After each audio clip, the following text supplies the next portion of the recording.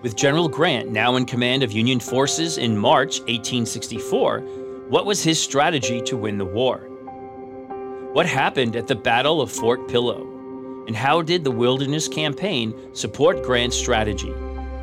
For answers to these questions and more Civil War insights, stay tuned. Welcome to the U.S. Army History and Heritage Podcast, the official podcast of the United States Army Center of Military History. The Center of Military History writes and publishes the Army's official history, manages the U.S. Army Museum enterprise, and provides historical support throughout the U.S. Army. Hello, everyone, and welcome to the United States Army History and Heritage Podcast. I'm Lee Reynolds, the Strategic Communications Officer for the Center of Military History. In this episode, part 5 of a 7-part series on the Civil War, I'm speaking with CMH historian, Dr. Matt Margis. Welcome, Matt, and thanks for joining me again. Thanks for being here again, Lee. So a little bit of background on Dr. Margis. He works with the U.S. Army Center of Military History as the historian for the Office of the Chief of Staff of the Army. He has been with CMH since 2017. Prior to taking his current position, he worked as a researcher in the Histories Division at CMH. His area of expertise is late 19th century and early 20th century military professionalization. He graduated with a PhD from Iowa State University in 2016. His dissertation, America's Progressive Army, How the National Guard Grew Out of Progressive Era Reforms, won the Karras Award for Outstanding Dissertation in 2017. And he's currently converting that dissertation into a manuscript for publication. Dr. Margis has written articles on African American service during World War I and numerous book reviews. He recently published a chapter on consolidating gains during Operation Market Garden in an Army University Press volume on large-scale combat operations. And Matt, what am I missing? Yeah, I think you hit a lot of it again. I'll just do another shameless plug for the annual Department of the Army historical summary that we, over an FPS, put together every year that covers, as I mentioned last time, it covers the Headquarters Department of the Army activities for one fiscal year. And so we just released FY20, hoping to get FY 2021 out by the end of this year, and then we will start working on 22. Great, and those publications, the DASUMs as we call them, Department of the Army Summary? Department of the Army Historical Summary. Historical Summary. And those and all of our publications are available from our website for free downloads at history.army.mil.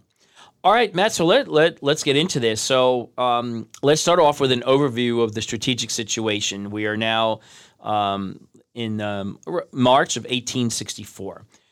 General Grant is the Union commander. So describe how the Union Army is arrayed and what Grant's strategy is.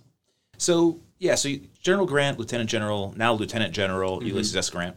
First Lieutenant General in the Army, is it? First since George Washington. Since Washington, okay. Winfield Scott held that rank as a brevet, but was never officially confirmed as it. So first since George Washington, and he is in overall command of the entire U.S. Army. He is going to leave General Henry Halleck in Washington, D.C. to kind of oversee the administrative elements of managing the force, kind of similar to a chief of staff, but not a direct parallel. And what he has basically done is he is looking at the final strategy to win that he thinks will win the war. And General Grant had this ability that a lot of his contemporaries didn't necessarily have that we would today consider strategic thinking or but if you would have asked somebody in 1864 about strategy, they would really define operations. They would be defining a campaign. They would be defining a theater. Most of them couldn't think or didn't think, they weren't trained that way to see things from very umbrella kind of strategic mindset. General Grant did. I think it was just he learned it as time went on. It's not something that he was innately born with. But he could sort of see a big picture in how to finally defeat the Confederacy. And his goal here was to basically run multiple operations aimed at different objectives with the ultimate goal of convergence. So that meaning that he was going to accompany the Army of the Potomac as it moved south towards Richmond. Then he would have his kind of next his first subordinate, Major General William Sherman, lead his armies in the Western Theater towards Atlanta, eventually capturing Atlanta, and then with the goal of then moving up from Atlanta to converge and meet his army somewhere around Richmond, unless he could capture Richmond first. And there were also subsequent operations that don't get as much kind of publicity, naval operations up along the coast, operations in sort of the Trans-Mississippi Theater, so sort of Louisiana, Texas, Right.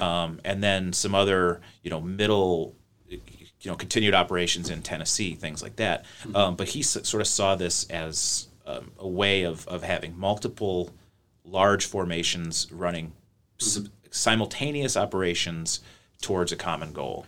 Right. Yeah, and that makes sense. I think, from the beginning of the war with Operation Anaconda, I think that's the last time we saw a major strategy to win the war. And what's really interesting is looking at General Winfield Scott's Anaconda Plan, as it was so called.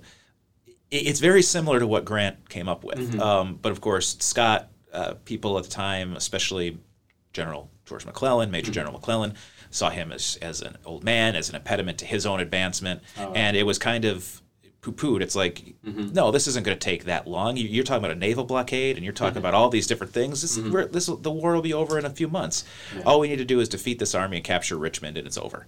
And if you That's a very European style of combat. It was a very 19th century mindset, and so in an interesting way, what Grant kind of devises is very similar to what General Scott had sort of envisioned 4 years earlier, but was somewhat dismissed. Right.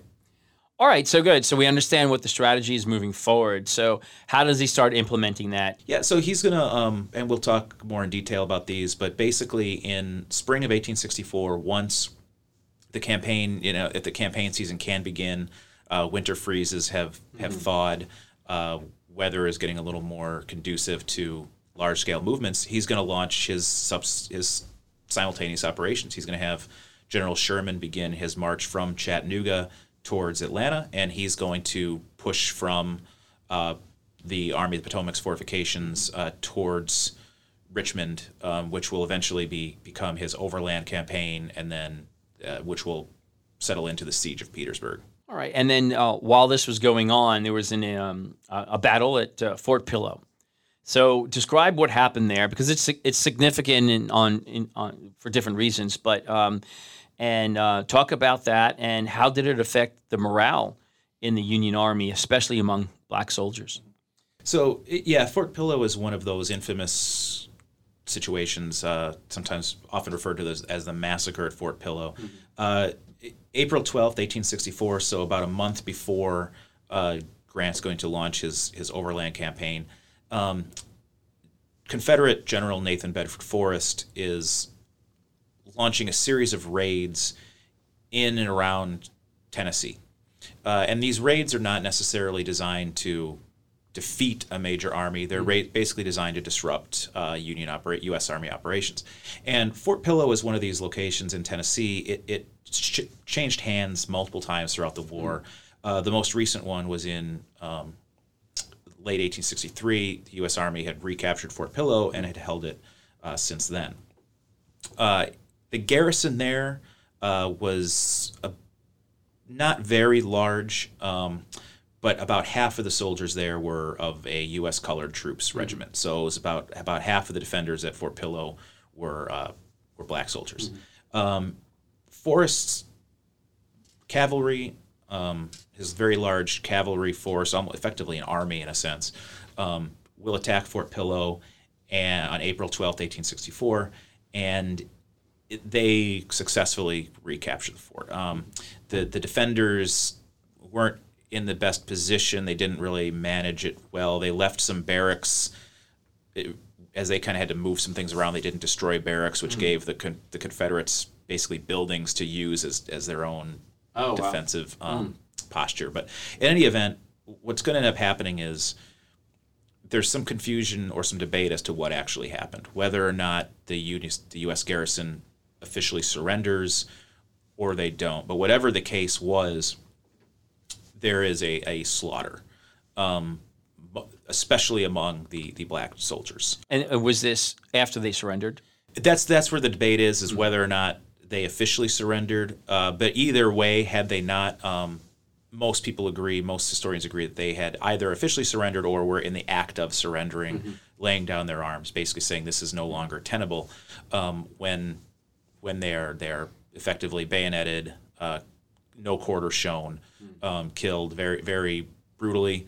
And specifically the black soldiers. Yes, and Forrest later on is going to claim that he gave no such order, but knowing his personality, whether or not he explicitly said to do that, it was probably a standing, just sort of standing practice in his army. But wasn't there an announcement made at some point that any black soldiers found would be summarily executed? There was, and the Confederate government had effectively said that, and that they would show. Well, actually, it was mostly that that black soldiers could be returned to a state of servitude, slavery, and it was their white officers.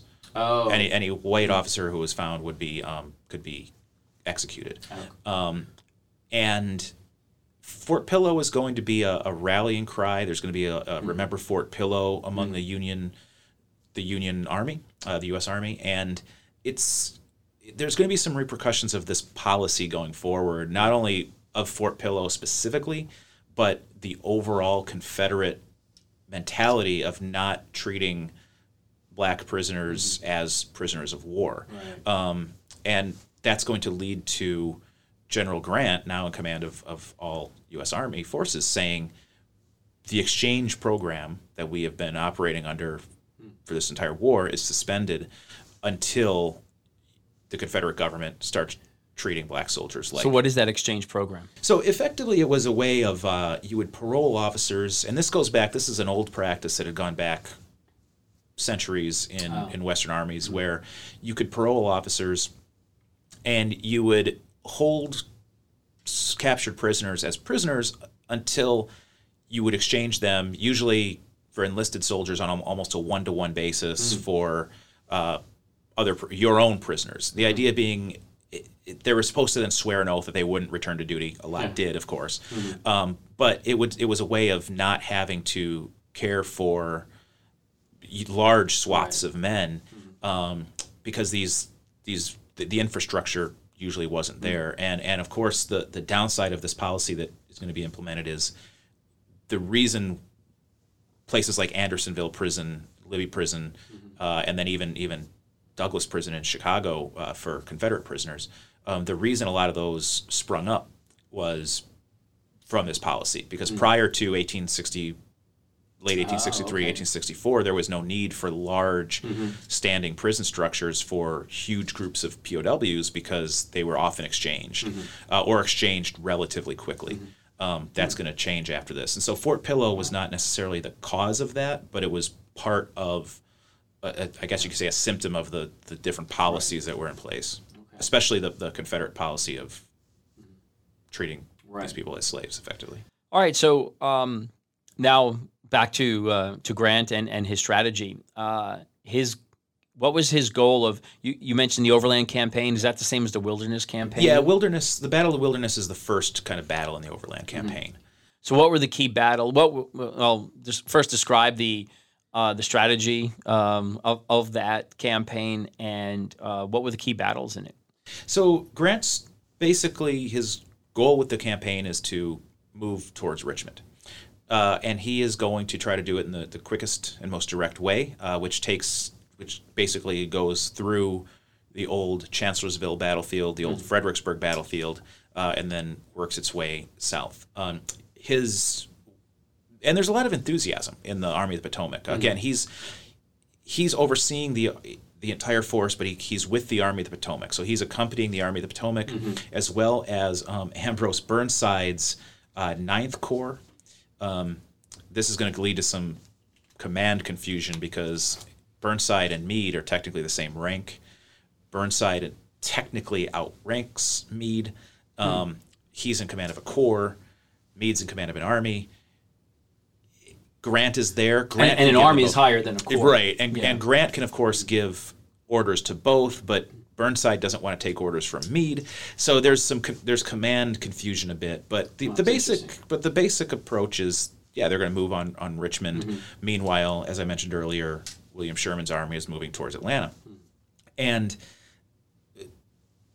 the battles that ensue are due to, another kind of old adage of, a battle plan only survives till the first shot, right? Right. So a lot of what's going to ensue in the overland campaign is in response to the Confederate reactions to Grant's actions. But in May of 1864, there's a lot of enthusiasm among the soldiers in the East. They think we finally, this guy who doesn't look like we're used to. He's wearing a slouch hat and a dirty uniform, and he's only about 5'7", 135, 140 pounds. This very slight guy with a, kind of a raggedy beard, but he's won battles. So there's this thought that this is finally what we're going to need to defeat Robert E. Lee's seemingly impregnable or invincible army of Northern Virginia. And there's going to be a wake-up call there during the Overland Campaign. Grant's strategy is ultimately successful, but the Overland Campaign itself becomes a slog. So the first battle is known as the Battle of the Wilderness, which, again, it's in the same place, same battlefield as Chancellorsville. So these are, in some cases, there are soldiers in like Gouverneur Warren's corps, for example, who are in the same position that they were in 2 years earlier. Oh, wow. There are, in cases, shallow graves that are being churned up after seasonal rains, and they're seeing soldiers that they had actually served with 2 years ago from their same units, in some cases, same divisions that had been buried in shallow graves before. So it's a very ominous feeling. And if you've ever visited that battlefield, even just seeing it today, you get a sense of this is a very difficult place to operate. Right. There are some open areas. The Chancellorsville Tavern area was open, but a lot of it is wooded. A lot of it is dense thickets. But what was it? And it was that way in the day as well. It was, yes. Some of the battlefields that I've been to, there's a lot of trees, but we learned that those weren't here during the battle. So okay, yeah, it was very dense. It was it was difficult to move, especially in these woods. And the battles are going to start on May 5th, 1864, and basically for 3 days it's the same story over and over. They're ordered to attack, they start to move, they get separated from the regiments on their right or left because they can't see them. They come up on Confederate defenders or Confederate attackers that they didn't know were there because it's so dense, and then a bloody foray, and then chaos, and it's basically 3 days of that. Grant is Grant's army, the Army of the Potomac, is set almost to break out, but again another kind of Confederate trick of fate, trick of luck. James Longstreet's soldiers who were in reserve are on their way up, and they kind of arrive just in time. And this is just sort of what happens. It's effectively a draw. It's 3 days. It's very bloody, but it's a draw. And a lot of the soldiers, even after that 3 days, were very worn out. The difference is, and for a while this is going to be a morale boost, is that after the Battle of the Wilderness, General Grant doesn't order the Army of the Potomac to retreat back across the river and regroup. He orders it to continue on. So at that point, if you would have looked at the Army of the Potomac and these Eastern armies on May 8th, they're excited. This is great. We're actually, we fought to a draw, but we killed a lot of them too, and now we're still moving. We're still going. And is that for Grant? Is that a lesson learned from Chattanooga and what happened in Gettysburg or other battles? Or? I think that was just Grant's way. I think at that point, at this point after the Wilderness, I think that is just Grant is determined. Grant is somewhat stubborn. Grant is, he's going to follow through with his strategy, and his strategy is to keep the pressure on. Because one of the things that Grant does understand is when the Wilderness begins, he has 100,000 soldiers under his command. That's almost twice as much as General Lee has. So he understands that if he just keeps the pressure on, eventually he's going to break this enemy army out. What's going to happen, though, is over the next couple months, there are a series of you really can call them setbacks. Because if you just, I'll kind of go through a list of some of the battles that are going to take place. Spotsylvania Courthouse, 8 to 21 May. A cavalry battle during that time, Yellow Tavern. Cold Harbor, 31 May to June 12th. That's the one that Grant in his memoirs later said he regrets. They're eventually going to cross the James River. So these are defeats for the Union? They're or really draws? So they're in some cases draws, in some cases you could argue they're tactical defeats, strategic victories in some sense, but they're in cases hollow victories. But in every instance, he just bypasses, moves on? He continues to have to kind of move on and continue his move south, but what's going to end up happening is because of where these battles are fought, he can't directly go to Richmond. So he changes direction and comes south of Richmond and then wants to move up through Petersburg. And so he kind of has to, his direct line is cut off because Lee's army is constantly basically beating him to where he wants to go. So how does that affect his line of communication then? His line of communication stays relatively open because he has access to the coast. But what's going to basically be shot is his army's morale. Because by June, they've been fighting nonstop for 2 or 3 days, or 2 or 3 months. And while communication is open, the army often outmarches its food supply. And they're hungry. They've suffered very heavy casualties in this time. For example, at the famous Mule Shoe at Spotsylvania, it's just a 2-day attack against a fortified salient that leads to heavy casualties on both sides, including a corps commander in General Sedgwick. Cold Harbor, the reason Grant says he later regrets it is he orders attacks against a well-fortified Confederate position that leads to thousands of casualties in a matter of an hour. So it's very, very brutal. This is where he's going to earn the nickname the Butcher. His armies are beginning, desertion levels are going up, and it's looking almost kind of down and downtrodden because he's continued the advance, but at what cost? And I mean, he's lost at this point. If you just look at the official records of casualties, and I have it written down here so I don't get it quite wrong here, but there are 54,000, almost 55,000 casualties in Grant's forces. That's including, of course, that's killed, wounded, and missing. But we're talking about almost 8,000 killed. And another almost 40,000 that are going to be wounded. Now, a lot of them are going to return to duty, but out of his 120,000 or so soldiers, 55,000 casualties is a heavy toll. And you compare that to the Confederate casualties of about 32,000. Now, the big difference is Grant does have the ability to replenish that, where Lee's army does not. And if you look at percentages, Lee actually suffers a heavier percentage of casualties. But to the soldiers in the field, that doesn't matter as much, right? And so by the time General Grant gets to Petersburg, he's hoping for one last sort of victory. And I mentioned in the last session General William Baldy Smith. He was the engineer who opened the Cracker Line at Chattanooga.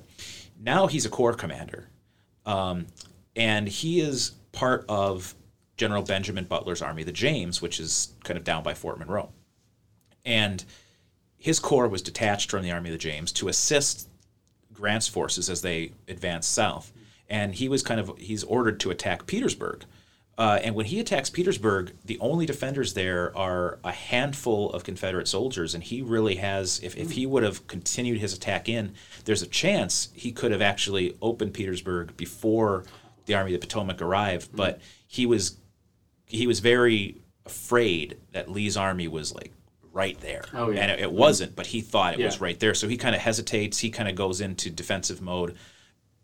General Grant's not too happy about that when he arrives. He's going to launch an attack, but again, by the time that Grant gets to Petersburg, his soldiers are pretty fought out, so he decides to lay siege, which in a lot of ways actually revitalizes the army. So they're laying siege to Petersburg, and then we have Battle of the Crater, something I always found fascinating. What was that at Petersburg? And describe what happened there. That is. So that's during the siege, and it's in the siege from Petersburg is going to last from June of 1864, and it will be eventually they'll break through and end the siege in March of 1865. So it's a long time. A long time.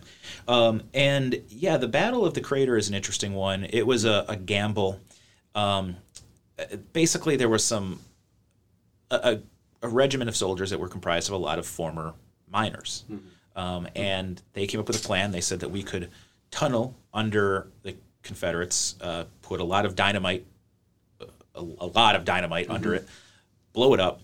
It would blow up a defensive fort that was directly above it, allowing us to break through the line and potentially get in.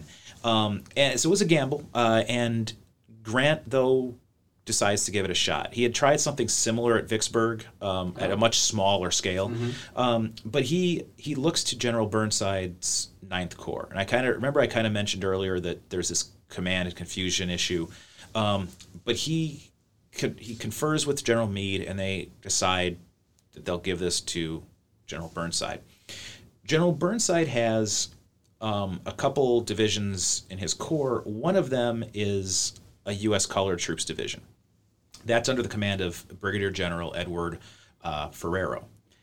That's the division that he says is going to do this.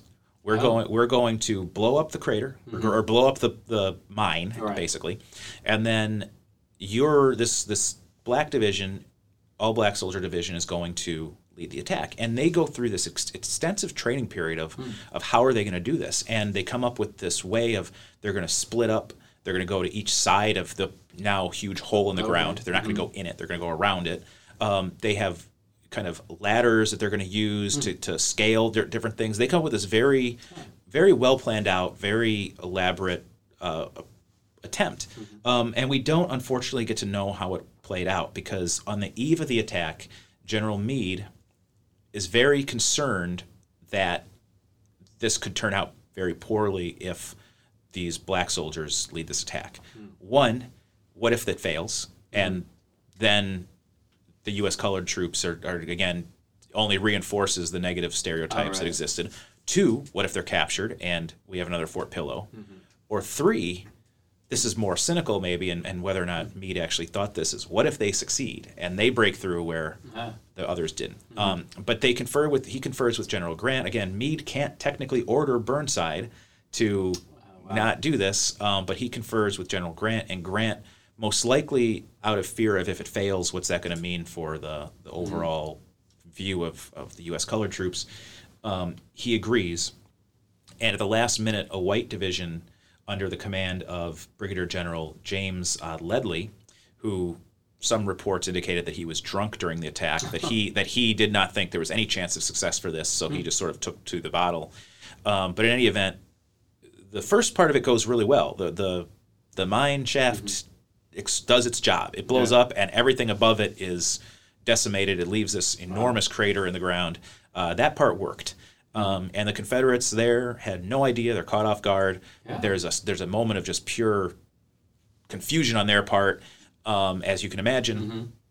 And then the infantry assault begins. Now, the troops that have been put into that position the day before, they had not been training for it. They didn't really know what to do. And rather than going around, they run into the crater. And they try to go through the breach line, which is effectively this huge hole in the ground. And, of course, they get stuck in it. And the Confederates, after a few moments of confusion, regroup and then begin basically fish in a barrel type thing. And the colored troops are eventually told to go in and follow up the attack, but by this point it had devolved into just chaos, because the initial plan had already completely fallen apart. So by the end of the battle, it's really you could call it a defeat. It's not really a defeat, because in the sense it just reestablished the status quo. But it certainly wasn't a success, and unfortunately the gamble didn't pay off, and we'll never know what had happened had it not been for the last minute change. Right. That's fascinating and interesting. It's excuse me, an imaginative concept, but like you're saying, just not followed through properly. Right. So, all right. So we've got Grant's forces, or the Army of the Potomac. Is it? What are they calling that now? It's still the Army of the Potomac, and there's also, like I said, Burnside's Corps, and then the Army of the James is in Virginia as well under General Benjamin Butler. So they're laying siege to Petersburg, basically. But now what's happening out west? Now we've got General Sherman is now in command. So what's his plan, and what actions is he taking?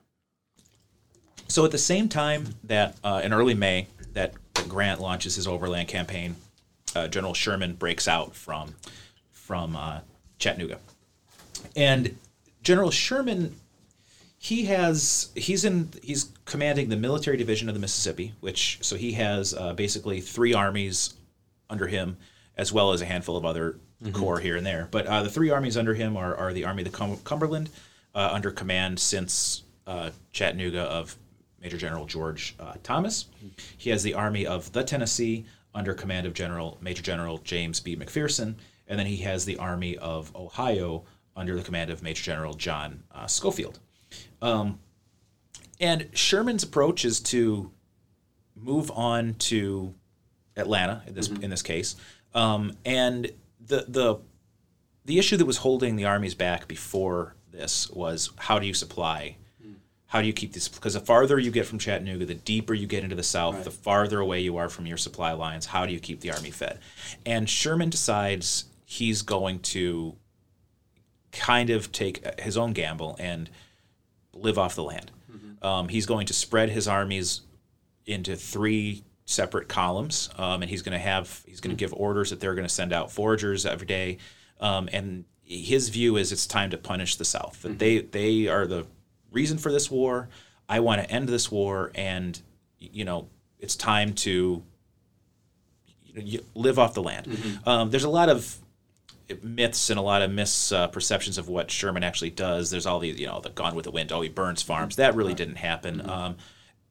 Typically, fires that were either set by retreating Confederates or the people who owned the farms themselves, who did it to prevent them from falling into U.S. hands.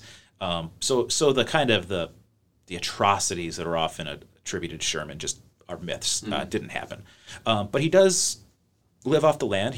Sometimes he will actually pay people some of the for animals. So they weren't just taking the animals. They often did, but yeah. And sometimes the pay was useless in some cases. Okay. But he was there was you're going to find your own animals. You're going to find food. You're going to find forage. You're going to go through. If there's a farmhouse and they have stocks of grain, we're going to take what we need. And that's how he's going to feed his armies, and he's going to move them through the Deep South, through Georgia, towards Atlanta. And he's going to do it in a way where he's trying to outmaneuver the other armies. I mentioned last time we talked about General Bragg being in charge of the Confederate forces there. He's been replaced now by General Joseph Johnston. And so for a lot of this campaign, it's Sherman and Johnston. Johnston will eventually be replaced as well, but he's just trying to outmaneuver. There are a handful of skirmishes. There's a handful of small battles, but Sherman is really just trying to do as much damage as he can without a large pitched battle. He's really taking to heart the kind of the old, art of war adage of, maneuver is how you win. And he also thinks that if he can demoralize the Confederate populace by doing this, and keep Johnston confused as to where he's actually moving, where he's going. If he's sending his 3 armies in different directions, they know where they're going, but perhaps General Johnston doesn't. And are they moving deeper he split south? His forces. And, so he's constantly keeping him guessing. He's constantly keeping him moving, and he's trying to demoralize not only the civilian populace there, but also the enemy army as he moves towards Atlanta. And like I said, there's a handful of battles there. Not many pitched battles, with the exception of one, which I think we'll talk about. Yeah, so let's talk about that one, Kennesaw Mountain. So describe what happened there. Yeah, so that's June 27th, 1864, and this is the one moment where Sherman sort of moves away from his personal strategy. He saw an opportunity. Johnston's army was effectively somewhat consolidated at this position. It's, of course, as the name kind of indicates, it's a and before we get into where is Kennesaw Mountain when you consider Chattanooga and then Atlanta? So is it closer to Atlanta or closer to Chattanooga? Yeah, it's in Georgia. It's in Georgia. Okay. Yeah, and it's one of those just kind of it's just sort of a mistake battle. And Sherman realizes it. But he attacks. He launches a series of frontal assaults against a well-fortified defender. He kind of saw it as an opportunity. He thought, okay, if they're consolidated here, again, I outnumber them by a large margin. If I can get all three of my armies here and launch coordinated attack, we can maybe just defeat Johnston. It doesn't work out. It's a series of frontal assaults. Most are repulsed. A few cases of a breakthrough here or there, but mostly repulsed. And how long was this battle? It was just a day. It was a day fight, a couple days. I mean, the campaign you look at. There's fighting around it, but the pitched battle, the main element of it, was June 27th. And afterwards, the Confederates suffer about equal numbers of casualties, but afterwards, Sherman reverts back to his strategy of maneuver. He says, "I'm not doing that again. I'm going to, this is too costly. I don't want to risk losing so many." So, because he still outnumbers them, and he understands that, but he doesn't want to risk another heavy casualty battle or series of battles where then he loses his advantage. So he wants to press the advantage. So he goes back into, after Kennesaw Mountain, his initial sort of mindset. So does the Union even take Kennesaw Mountain, or do they just bypass it? They kind of just go around it. They sort of just he reverts back into his maneuver. He splits up, and they start moving around again. There's no real necessity to capture it if it's not worth fighting for. And so the Johnston's forces who were defending Kennesaw Mountain, do any of them stay there, or do they all withdraw also? They're gonna basically go back into their game of chase.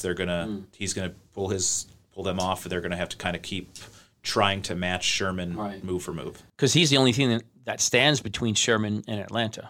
Effectively, yeah. Aside from some militia units here or there, and some other small contingents, but as far as field armies, he's basically the main army that's in the way. Yeah. Right, and then so they bypass Kennesaw Mountain and start heading south. All right, and then in our next episode, I think we're going to go into more details about what takes place through the battles of Atlanta and Sherman's infamous march to the sea and through the Carolinas. But before we wrap this up, there's something that's interesting that's also happening. We've got Petersburg is under siege. So General Lee takes some other action. He sends some forces up and attacks again in Maryland.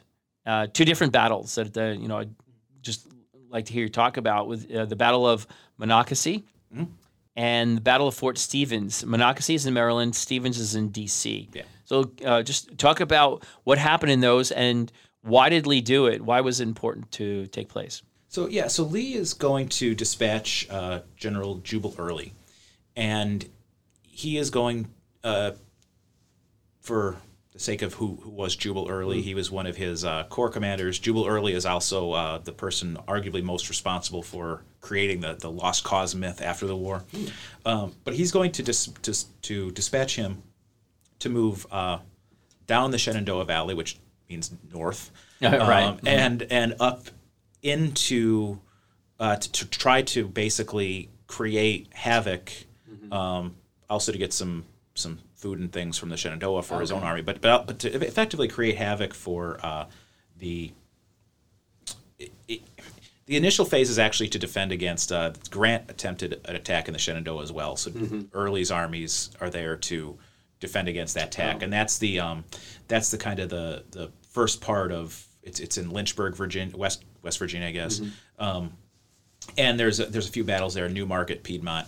After those battles is when Early moves up. Early thinks, if I can go up into Maryland, once again cross the Potomac River, get into Maryland, and then move towards D.C., Grant has pulled all the D.C. defenders to reinforce his army. So the thought is that DC is basically undefended, and if he could move on it and attack it, not really believing he could capture the city, not really believing that he could actually end the war that way, but it might force Grant to lift the siege and send some soldiers back up.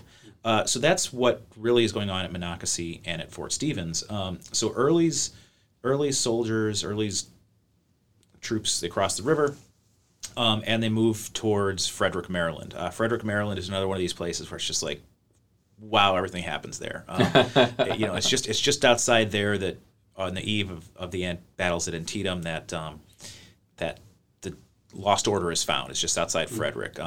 Frederick is going to become effectively a living hospital for wounded soldiers from Antietam. And then later, here's this Battle of Monocacy. Meade's army was at Frederick right before Gettysburg. That's where his base of operations was on the eve of Gettysburg. So a lot happens at Frederick, including kind of culminates in this battle of Monocacy, which is fought in July 1864, July 9th. And Major General Lew Wallace is the kind of defender. Now, General Wallace, he's more famous for his post-war work. He wrote Ben-Hur. Right. He had been with Grant early in the war out in during the battles of Shiloh, or the Battle of Shiloh. He was there, and he's somewhat maybe unfairly blamed for some problems there. But after Shiloh, he's kind of dismissed to you're going to command some stuff in D.C., but you're not really going to be a real, you're going to have command, but you're not going to be a combatant commander. But he's really all that's there. And so he dispatches with only about 4,000, or actually only about 2,000 men to go to Frederick to face off what is a larger force.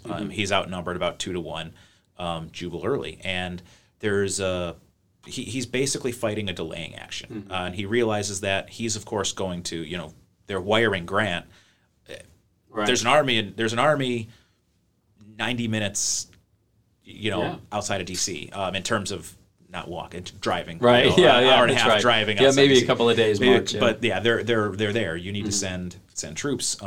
Grant is at first sort of dismissive of this. Grant's he's not quite sure what's really going on. He wants to be sure that this is real and it's not some kind of ploy. Right. Eventually he will dispatch some soldiers there. But Wallace basically fights a delaying action outside Monocacy or outside Frederick, near the Monocacy River, and manages to delay Early's soldiers by about 2 days. Wallace is eventually going to have to retreat from the field. Wallace is eventually going to have to bring his soldiers back to D.C. They're outnumbered. They're not in a very good position, but he holds them off long enough that 1 or 2 days delay is enough for those soldiers, those few thousand soldiers that Grant dispatched from Petersburg, to arrive in D.C., reman the forts. So the Battle of Fort Stevens is sort of that aspect of it. The forts around D.C. are now reinforced. I think there's, 47 forts in total that circled the city of D.C. at the time. Yeah. And the closest Early soldiers get is Fort Stevens. There's a sort of a minor battle there. And that's on the northern edge, I think, of D.C.? Sort of, yeah, kind of the northwestern edge of D.C.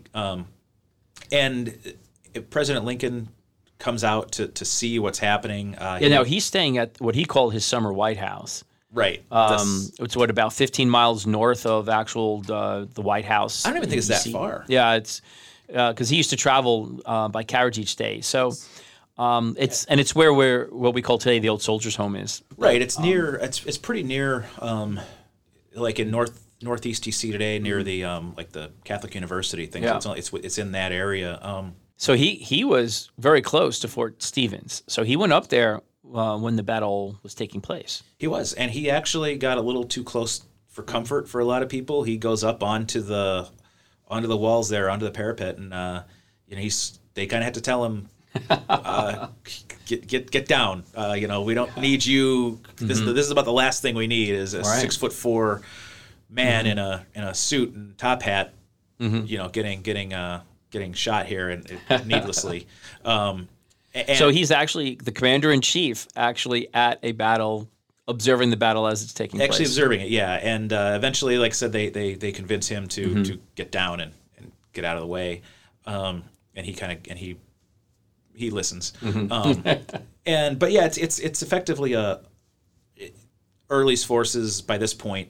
Maybe 3 days earlier, his 4,000 soldiers could have done some damage, but the fact that Lew Wallace's troops had delayed them long enough, Grant had put just enough in. The forts are remanned, and if you were to look at them at the time, there's no way a 4,000 division is going to capture these forts. So they're repulsed, and they move back into the Shenandoah. Okay, so they withdraw back south. They do, and they withdraw back through. Basically, they go back the way they came.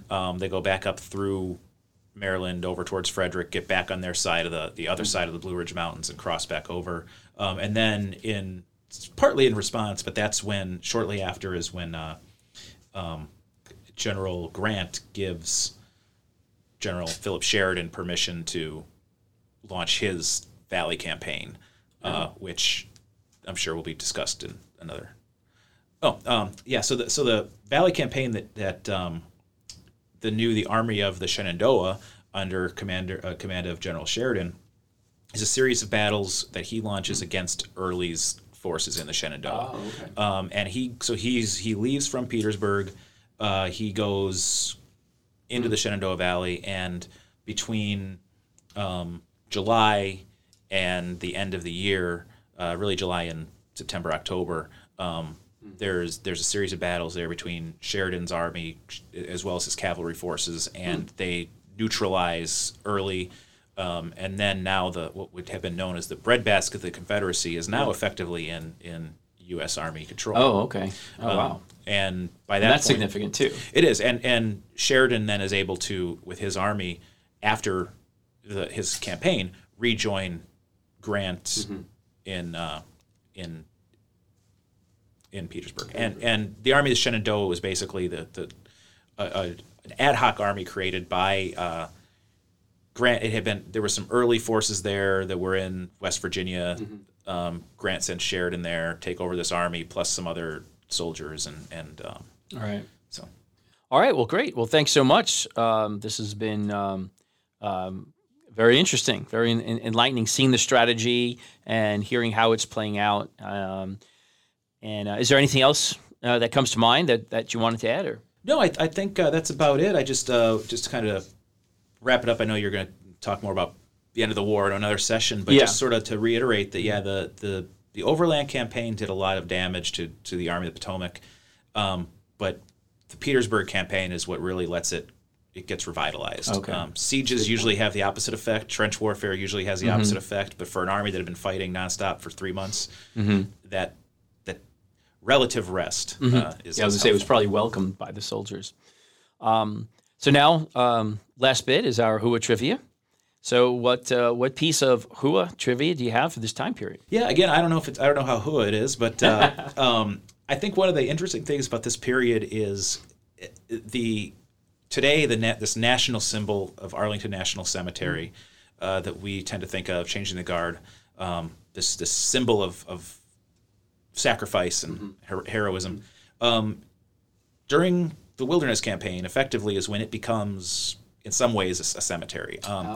It had been under Union control since the very first moments of the war. That was Robert E. Lee's estate, Arlington House. The Arlington estate was owned by him and his wife.